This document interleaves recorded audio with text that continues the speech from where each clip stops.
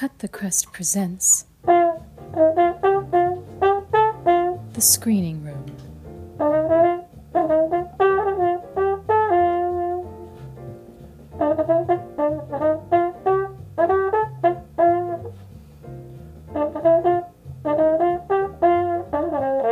So, I've decided that I'm just going to do this little impromptu episode. And what's prompted it has been a couple of things that I've seen in the media recently. Well, one thing in particular initially, which was, I can't believe I'm going to say this, but it was the Kanye West interview with Joe Rogan on Rogan's podcast. I think this was about a week ago, I think. A week. It was about a week or so ago. I mean, I'm recording this on the 1st of November, so and I'm not quite sure when I'm going to put it out. So if you're listening to this, like, I don't know, sometime in 2021, then okay, it's pretty old news. But he, in that interview, and it's raised some interesting questions. And I'm not going to go into what I think about Kanye West, his presidential run, his I don't know, his interesting, I can only call it interesting, thought process, how his mind seems to process information or not. It depends. Because he, much like myself, there's a lot going on in his head, so I can kind of get that. If you listen to that podcast, it's some 2 or 3 hours long. I think it's about 3 hours long. And he goes off on tangents and whatnot, and I can really relate to that. I get it. But then some stuff he says is straight up batshit crazy. Other stuff less so. And something that pulled me in was his talk about. So he mentioned Star Wars. Of course he does. What has Star Wars got to do with his election campaign? In fact, by the time this is out, this podcast is out, gosh, we'll know who will be running the United States / the world.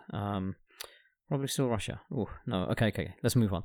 So, anyway, Kanye West talks about Star Wars. He talks about Lucas's Star Wars. And he talks about how a massive organization, corporation like Disney doesn't quite get it. It's like he's sort of, I guess he likens it to, the corporate world creating Star Wars by committee, I suppose. It's storytelling by committee. It's kind of designed in a way solely to generate revenue and whatnot. And whilst, yes, Star Wars has it's ironically kind of become the one thing that Lucas sort of fought against early on in his career, right? I mean, he is the epitome of indie filmmaker, and Star Wars, as people will often tell you, is the ultimate indie film, which, but in an ironic twist, became this massive studio thing and, huge money-making machine. But anyway, so Kanye West talks about how that Lucas is an artist, so that original 6 Star Wars films is art, essentially. That's what he's saying. And what he's also saying is that what Disney, I suppose, have created is not art. Now, I personally I'm a little conflicted with the Disney stuff. I was very excited when Lucasfilm was sold to Disney. I thought, this is great. They're going to really produce a lot of material, and it's going to be wonderful, because obviously you always equate Disney with quality, and perhaps those less than good, so straight to TV films or whatever, that you kind of tend to forget that stuff. It's easy to forget that third Pirates of the Caribbean film and the subsequent ones as well, although I don't think I saw the 4th or 5th one. I don't know, whichever. Are not actually that good at all. Production value is great. Not questioning the heart and soul and the effort that went into it, but the final product, it's, I think, not even subjective. I think there's elements which are objectively quite bad, but and you can't expect anybody to get something right 100% of the time. But with the Disney Star Wars stuff, now Star Wars, as is the case for a lot of people my age, particularly, and that would be sort of 40-something year old, middle-aged blokes, probably more so than the Ferris X. It's something that we cherish because characters like Luke Skywalker, and Han Solo, they were, they were characters that kind of sculpted our ideology or our outlook on life. The first ever time I ever dressed up, I remember, or actually the second time. I think the first time I ever dressed up in any kind of fancy dress was as Mumra from Thundercats for my little cousin's first birthday party. I was dressed up in our red curtain. We had one of those. Yes, we had red curtains back in the early 80s or mid 80s. With blue face paint and bog roll wrapped around me and then wrapped up in this red curtain to look like the mummified version of Mumra. But my next costume would be, well, essentially, actually, every Indian boy from that era, from the 70s and 80s, seemed to have this. I wouldn't be surprised. Every Indian boy had this really naff velvet, black crushed velvet waistcoat and trousers. It was like the birthday outfit, not naked. No, we were born wearing these crushed velvet, god-awful velvet suits, and I had one of those, and my trousers, I think they had two gold lines going down the side, a little like how Han Solo has the red and blue stripes down the side. Anyway, so I basically wore that with a white shirt and some boots, and I carried like a toy gun around with me, and I went as Han Solo. And we're talking, I must have been like 6 years old, 5, 6 years old or whatever. 7 max. Okay, just don't tell anybody I was 21. No, it's one of the first things I did was dress up as Han Solo, and certainly the character of Luke Skywalker and other characters like Optimus Prime, and funnily enough, just fictional characters from the 80s are what actually I derive a lot of my what's the word I'm looking for? They sort of sculpted and molded my outlook. That, along with the only religious thing really that I carry with me, one of the 10 Commandments, do unto others as you would have others do unto you. And those kinds of philosophies that those fictional characters carried with them, they basically formed my personality. They informed it, not entirely formed it, of course. So I found it really interesting when West was talking about Lucas as the artist and his Star Wars versus the Disney Star Wars, which, I didn't really get around to it. But what I was trying to get at earlier was that I'm not necessarily the biggest fan of, quite frankly. There's some really, really good stuff. And even though I have these biases, right, you'd think that I would be a big fan. Yes, my friends and family have been instrumental to a degree in making these things. However, that doesn't necessarily mean that I have to automatically like it. In the same way that people will say things like blood is thicker than water. Well, no, not necessarily. Because if that person that you're bonded to by blood is an utter dick, then let him go. You don't need that. Whereas some stranger who could be the kindest person in the universe, you would want to keep that person by your side, for as long as you can, for forever. I've never bought the whole blood is thicker than water BS, in the same way that just because my friends and family are involved in these new films and less so the shows actually, but the films at least, that I would necessarily just turn around and say, oh, it's the greatest thing since sliced bread. No, there's good stuff and there's bad stuff. For me, unfortunately, with maybe about 50 to 60% of it, the bad outweighs the good. But that's fine, who cares? Okay, so it's not for me. That's the only outlook one can take. Kanye West, however, sort of decides to go off on this sort of, I don't know, Rogan calls them rants. I don't know if you can necessarily call them rants, but he goes off on these tangents where he expresses his thoughts about these things. And he talks about the hero's journey. Does he talk about Luke Skywalker? I mean, he mentions the hero's journey, okay, specifically. So therefore, one would assume that he is talking about Luke Skywalker.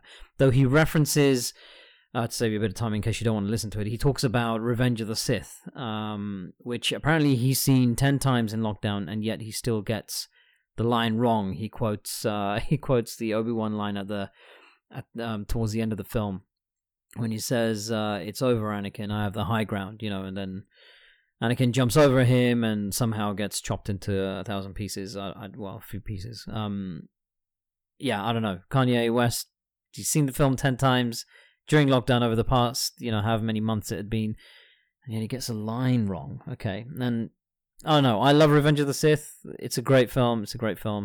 I think, and if you don't think so, then fine. I don't really care, to be honest. Just as this is in the same vein that you shouldn't give a shit whether I like something or not. But what I did find interesting was that he mentions the hero's journey. I'm surprised. Like, I would never have taken Kanye West as a Joseph Campbell, somebody who just knows who Joseph Campbell is or has read any of his work. So I wanted to revisit that book, actually. So I've got a copy of Joseph Campbell, The Hero with 1,000 Faces. Now, Campbell was instrumental in shaping Lucas's mind during his younger years in terms of how, I guess, Lucas approached story, or at least the story of Luke Skywalker in his, or Luke Starkiller, if you will, at whatever stage, when it came down to Star Wars stuff.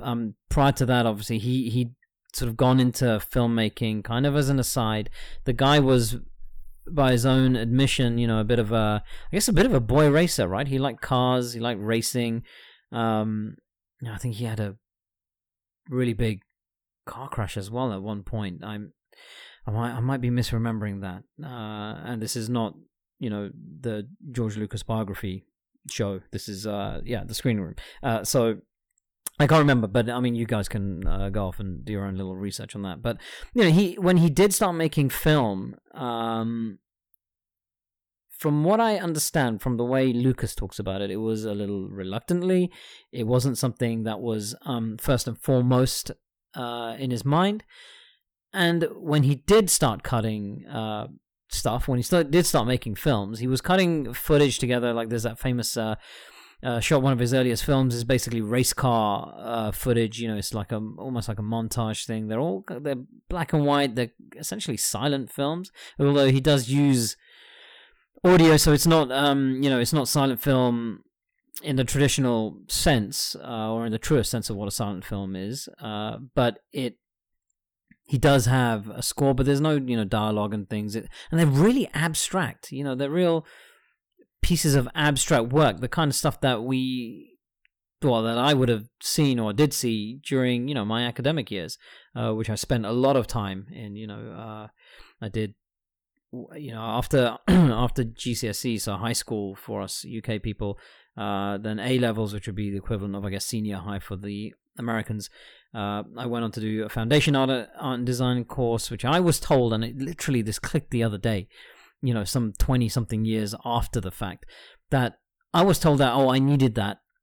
I absolutely needed that in order to get into university to do a diploma or a bachelor's degree. And it just occurred to me the other day that actually I didn't need to, because plenty of people that I know have gone straight from A level onto bachelor's degrees, and then onto masters and so on. I think I was sent off to foundation art and design, which is a 1-year course, to get a stronger portfolio, because actually I was spending a lot of my time just goofing around and smoking weed. Maybe my portfolio wasn't as strong as I thought it was. This whole idea that if you've got natural talent, that you'll just that you'll be able to skate by is also BS. I mean, it's only true to a degree. There will come a point when you will need to put some flipping effort into what you're doing. And actually, ironically, that foundation course was spent stoned as well. So, whatever. But I did that. Then I went on to do HND, which is a Higher National Diploma, 2-year degree basically in Maidstone. And then I went off to the US to do my bachelor's. That was another 2.5 years. And then after that, it was a year of what the Yanks call grad school. So that's the MA. So during that time, so you see a lot of experimental stuff, not film necessarily, but you are exposed to that to a degree. So I get, when I see Lucas's early stuff, you get it. It makes sense to me. The kind of stuff it's basically you're trying to find your voice, right? As a creative, as an artist, you're trying to find your voice, which is what he was doing. And then that it just so happened that evolved, and he did he did a studio picture, American Graffiti. He did THX, which was his, I think, end of degree project, which then got turned into a feature by a studio. I can't remember who, but anyway. So there's an evolution there until he was part of that system, actually, that he wasn't really that fond of. So the hero, so West talks about the hero's journey, and it started triggering all these memories of the book, obviously the book, and George Lucas and his earlier work, and how he kind of got to where he is with Star Wars in the mid to late 70s.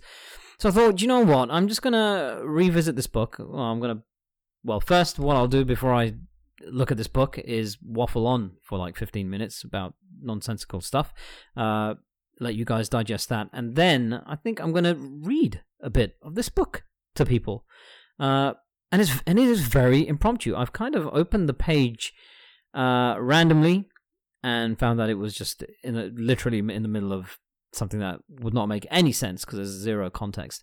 So I flicked back a couple of pages, and actually it looks like I got up to so the bookmark was at page 86, and it's Artie's old business card. So I guess this is how far she got into it.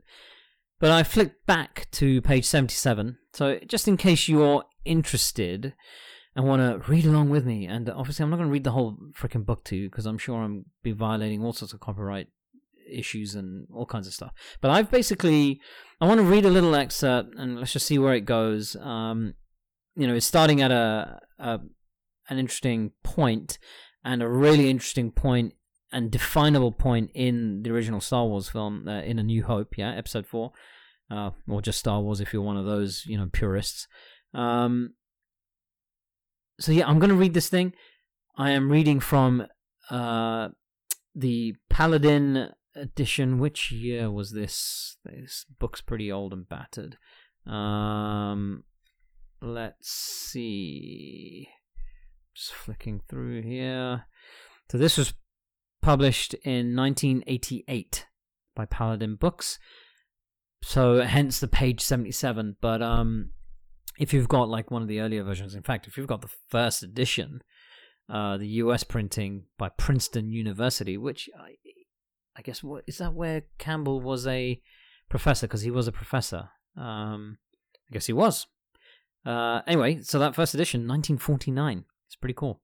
And the copyright back then was owned by, or is perhaps still owned by, I don't know, Bollingen Foundation Incorporated. 1949. Interesting. Anyway, so the version I'm reading here, the edition rather, is 1988 by Paladin. Grafton Street. See, we just recently moved out of London recently, although our South London house is still there. Yeah. God, whenever I see a London address, I just think, oh, my heart aches.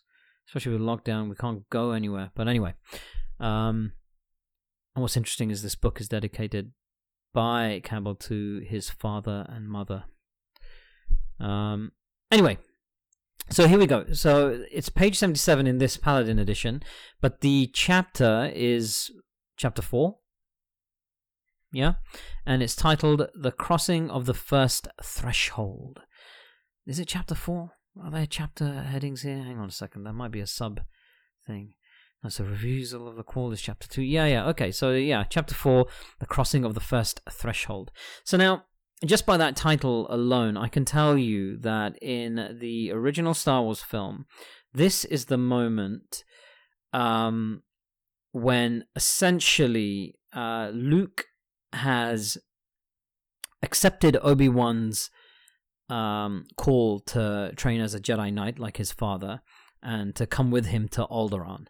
Now, Does he do that because of his own volition? Not really, actually, because there's a catalyst there. He goes back to, I guess, seemingly save his aunt and uncle from the stormtroopers that have just sort of wiped out all those Jawas and whatnot, looking for the droids. And so he rushes off. He goes, "Oh my God, that would have, if they trace the Jawa, if they trace the droids to these Jawas, then that would mean that they could be led." Oh God, I can't remember the line exactly, but that will lead him to home. And then he jumps into his speeder, and Obi-Wan says, "Luke, wait, it's too dangerous." Yada yada, and he shoots off, and you get that really powerful moment, and you've got.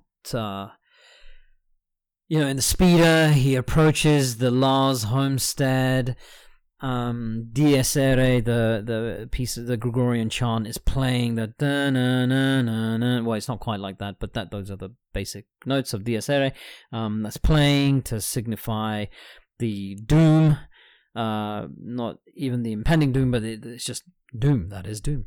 And he sees his aunt and uncle,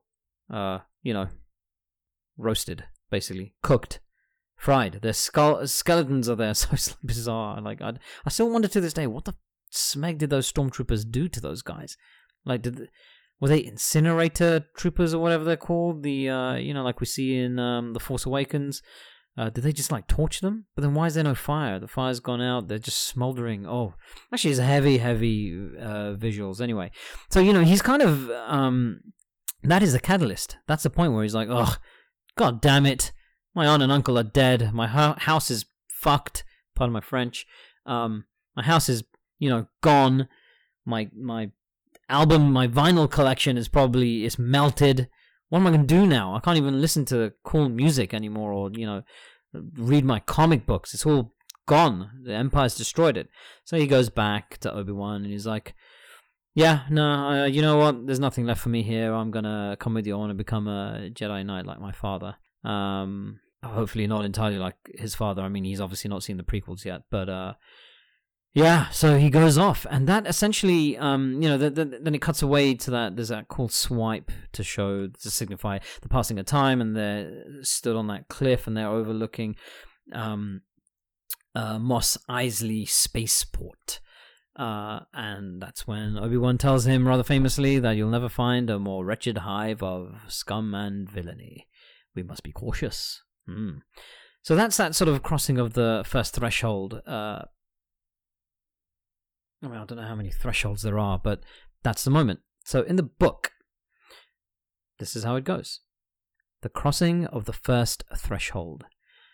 With the personifications of his destiny to guide and aid him, the hero goes forward in his adventure until he comes to the Threshold Guardian. At the entrance to the zone of magnified power, such custodians bound the world in the 4 directions, also up and down, standing for the limits of the hero's present sphere or life horizon. Beyond them is darkness, the unknown, and danger. Just as beyond the parental watch is danger to the infant, and beyond the protection of his society, danger to the member of the tribe. The usual person is more than content. He is even proud to remain within the indicated bounds, and popular belief gives him every reason to fear so much as the first step into the unexplored. Which is the cantina, actually. I suppose. Maybe. Thus, the sailors of the bold vessels of Columbus, breaking the horizon of the medieval mind, sailing, as they thought, into the boundless ocean of immortal being that surrounds the cosmos, like an endless mythological serpent biting its tail. There's a footnote there. I'm just going to break for that footnote. Footnote number 37. Compare the Serpent of the Dream, Supra, page 62. Okay, that was pointless. Get the book and go to that and get stuck in. Anyway, let's come back to this. So where was I? Like an endless mythological serpent biting its tail. Had to be cozened. Cozened? What is that word? Cozened? As in cozy? Yeah, okay. Had to be cozened and urged on like children. Ah, yeah, okay. Cozy. Because of their fear of the fabled leviathans, mermaids, dragon kings, and other monsters of the deep.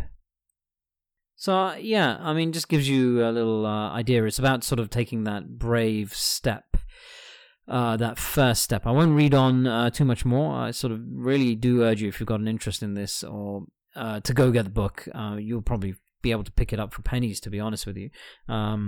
Wherever. And if you have got the book, go back to it and have a little read.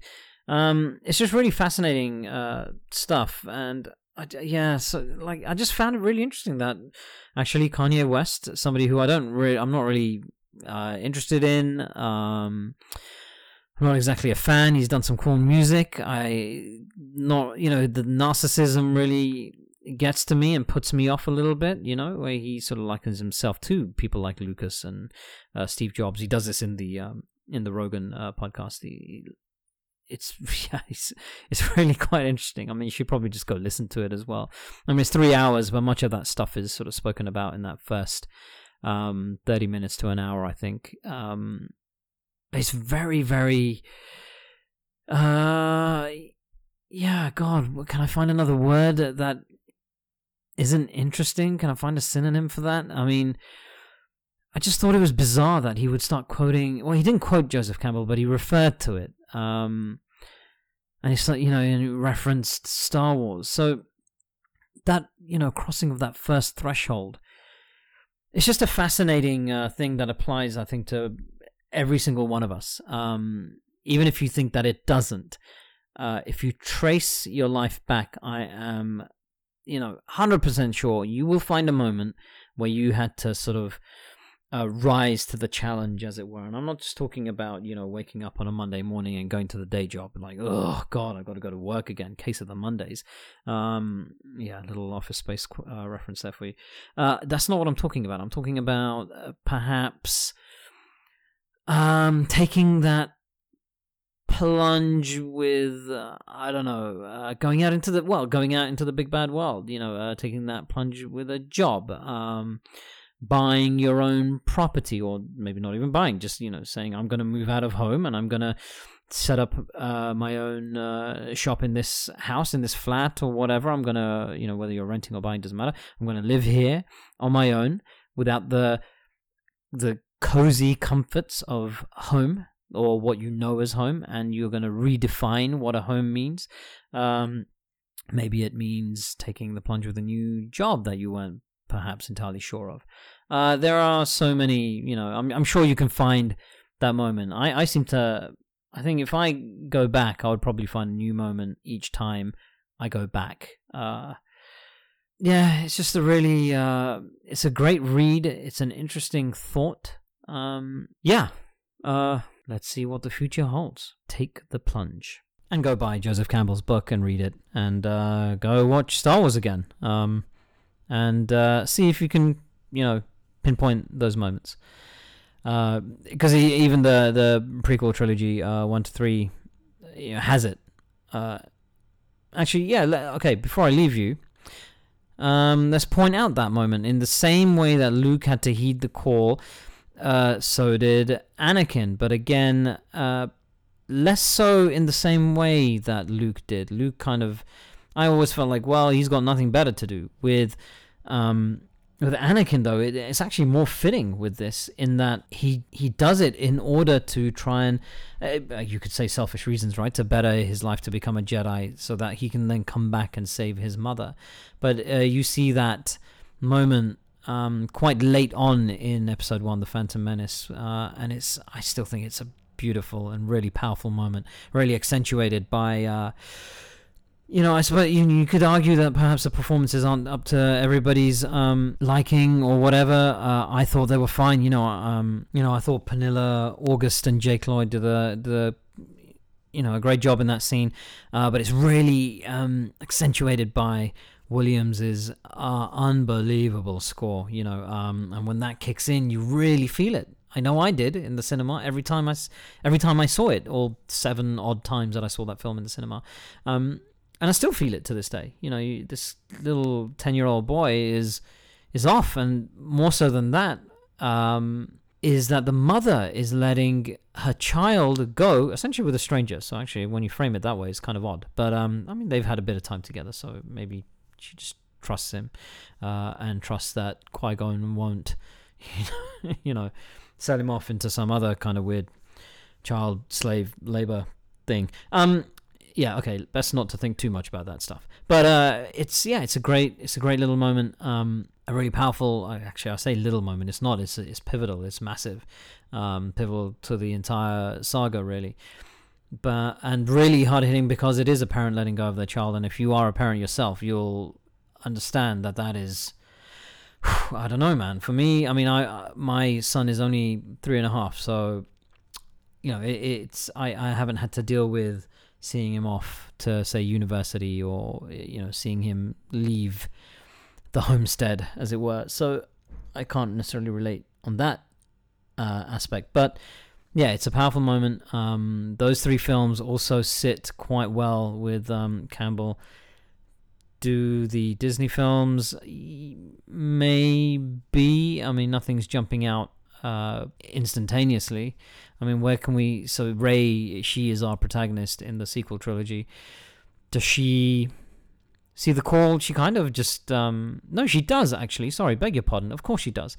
Aside from the fact that Force Awakens is somewhat of a retread in some aspects of A New Hope.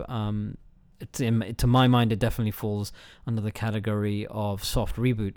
But she has that same moment too, because when she's on the Falcon, I mean, they've escaped, partly because they had no choice, so that was quite nicely done, actually. They had no choice but to escape Jakku in the same, or not quite in the same way as Luke. I mean, he left because of something.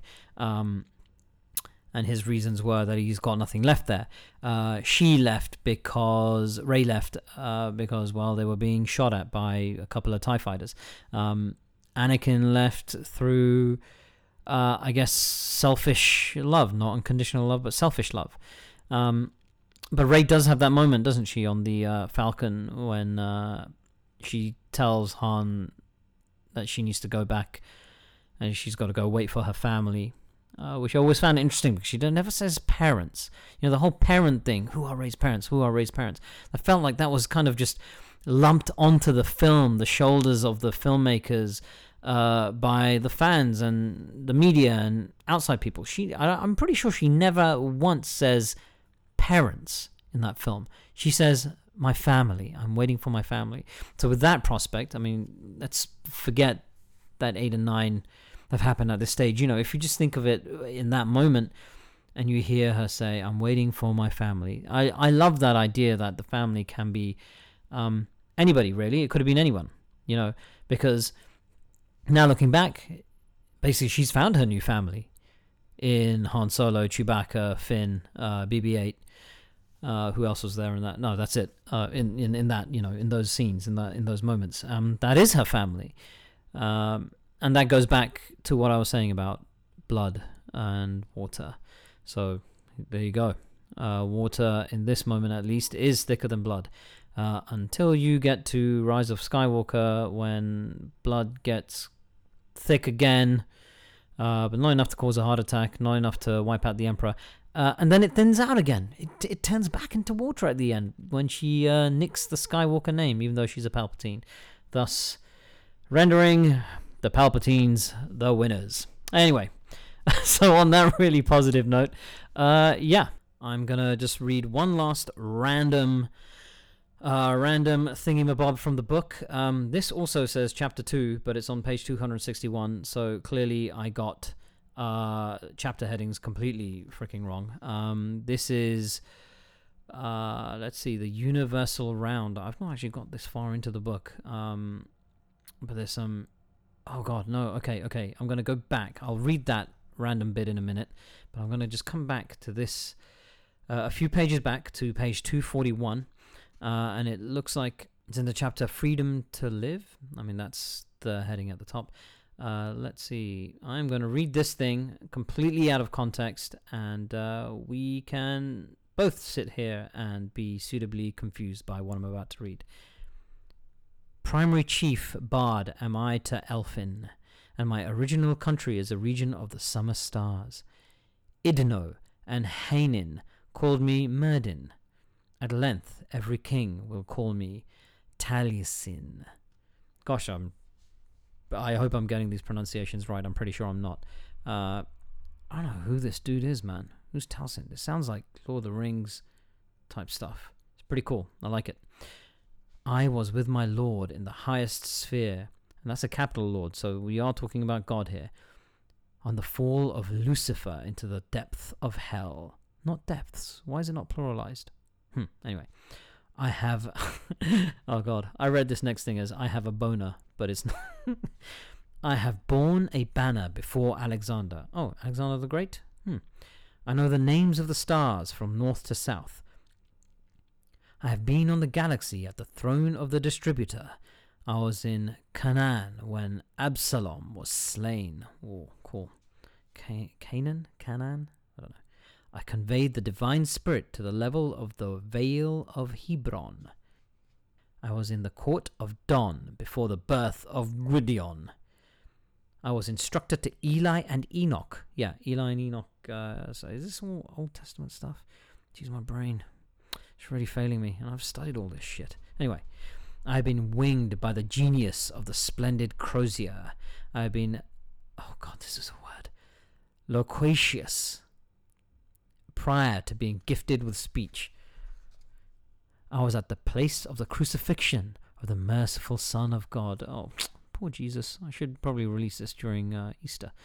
I have been 3 periods in the prison of Arianrod. I have been the chief director of the work of the Tower of Nimrod.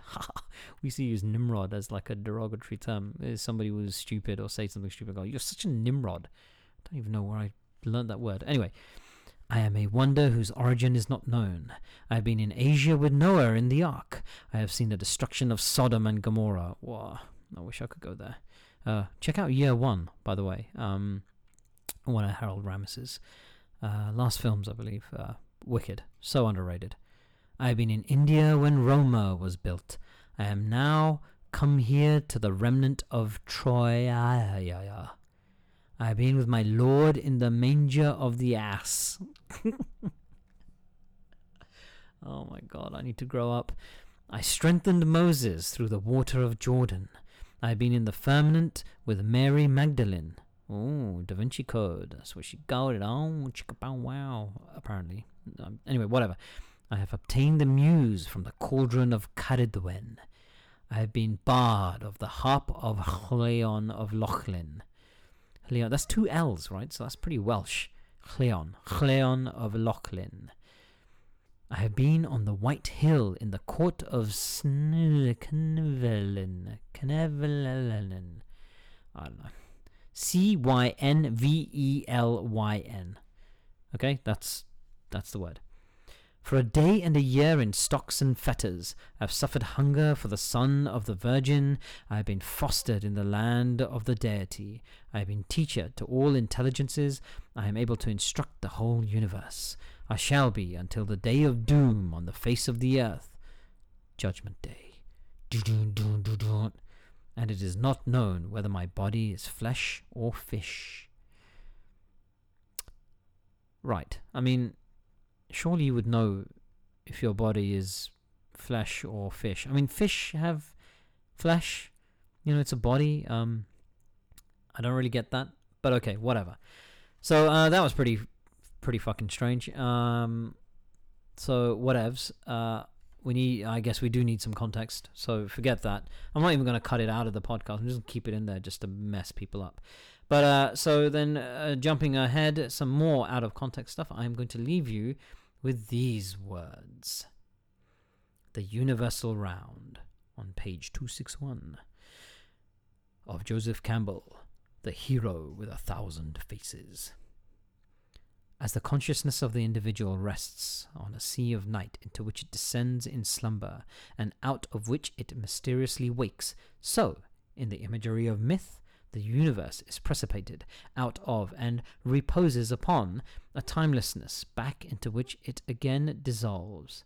And as the mental and physical health of the individual depends on an orderly flow of vital forces into the field of waking day from the unconscious dark, so again in myth, the continuance of the cosmic order is assured only by a controlled flow of power from the source. Is that source the force? I do not know. The God... Oh, by the way, that bit wasn't... It's not in the book. The gods are symbolic personifications of the laws governing his flow. The gods, and this is all lowercase g by the way, so we could be talking about Hinduism or whatever, any of the other bajillion religions out there. The gods come into existence with the dawn of the world and dissolve with the twilight. They are not eternal in the sense that the night is eternal. Only from the shorter span of human existence does the sound of a cosmogonic eon seem to endure. The cosmogonic cycle is normally represented as repeating itself, world without end. During each great round, lesser disillusions, oh for fuck's sake, are commonly included, as the cycle of sleep and waking revolves throughout a lifetime. According to an Aztec version, each of the 4 elements, water, earth, air, fire, with our powers combined, we are Captain Planet, terminates a period of the world. The eon of the waters ended in deluge, that of the earth with an earthquake, that of air with a wind, and the present eon will be destroyed by flame. Ah, shit. Are they talking like this is Judgment Day, yeah? So it's going to be a nuclear... It is going to be nuclear. It's nuclear fallout. So I guess Terminator 2 got it right. And then Siri and Alexa, I guess, will take over. Anyway, so I'm not going to read any more of this because there is a word that I've just spotted down here. I mean, I'm butchering this book enough as it is. There is a word called Rishabhanata. Oh, no, I got it. Rishabhanata. That's very Indian. Going all the way back. Oh, yeah, look, he's talking about Krishna. Hindu. Okay, no, I am going to read. Okay, picking it up at the top of 262. According to the Stoic doctrine of the cyclic conflagration. Oh, God. According to the Stoic doctrine of the cyclic conflagration, all souls are resolved into the world, soul, or primal fire. When this universal dissolution is concluded, the formation of a new universe begins. Cicero's Renovatio, and all things repeat themselves. Every divinity, every person playing again his former part. Seneca gave a description of this destruction in his De Consolatione ad Marciam. Oh man, I'm really sorry to all of my Latin-speaking friends and Italians, the world, well, everybody actually. I'm just really sorry to all of you. Anyway, so this Seneca gave a description of this destruction in his De Consolatione ad Marciam, and appears to have looked forward to living again in the cycle to come. There is a footnote there that refers you back to Hastings' Encyclopedia of Religion and Ethics. Oh man, this is some heavy stuff. I feel like I'm back at school, only I can goof around a bit. A magnificent vision of the cosmogonic round is presented in the mythology of the Jains. Oh, interesting. Interesting, we have Jains in our family. Maybe I've got something to talk to them about over Christmas. Haha. The most recent prophet and savior of this very ancient Indian sect was Mahavira, a contemporary of the Buddha. His parents were already followers of a much earlier Jaina savior prophet, Parshvanatha, who is represented with snakes springing from his shoulders and is reputed to have flourished 872 to 772 BC, centuries before Parshvanatha. There lived and died the Jaina savior Naminatha, declared to have been a cousin of the beloved Hindu incarnation Krishna. Interesting. Okay, so I am going to stop there because this is getting pretty heavy and I'm pretty sure most of you lot have switched off already. If you haven't, good for you. So yeah, again, I am going to leave you with the words. Go get a copy of Joseph Campbell, The Hero with 1,000 Faces. Go listen to Joe Rogan's podcast. Not that he needs my plug at all, but listen to that Kanye West episode and tell me what you think. Is it actually interesting? Well, it is interesting, but does what West say make sense to you? Certainly the Star Wars stuff does. I just still can't forgive him for getting that line from Revenge of the Sith wrong. But anyway, go check it out. Go read the book. Go buy the book, preferably from a local independent bookstore if any of those poor buggers are still open. And yeah, a peace out.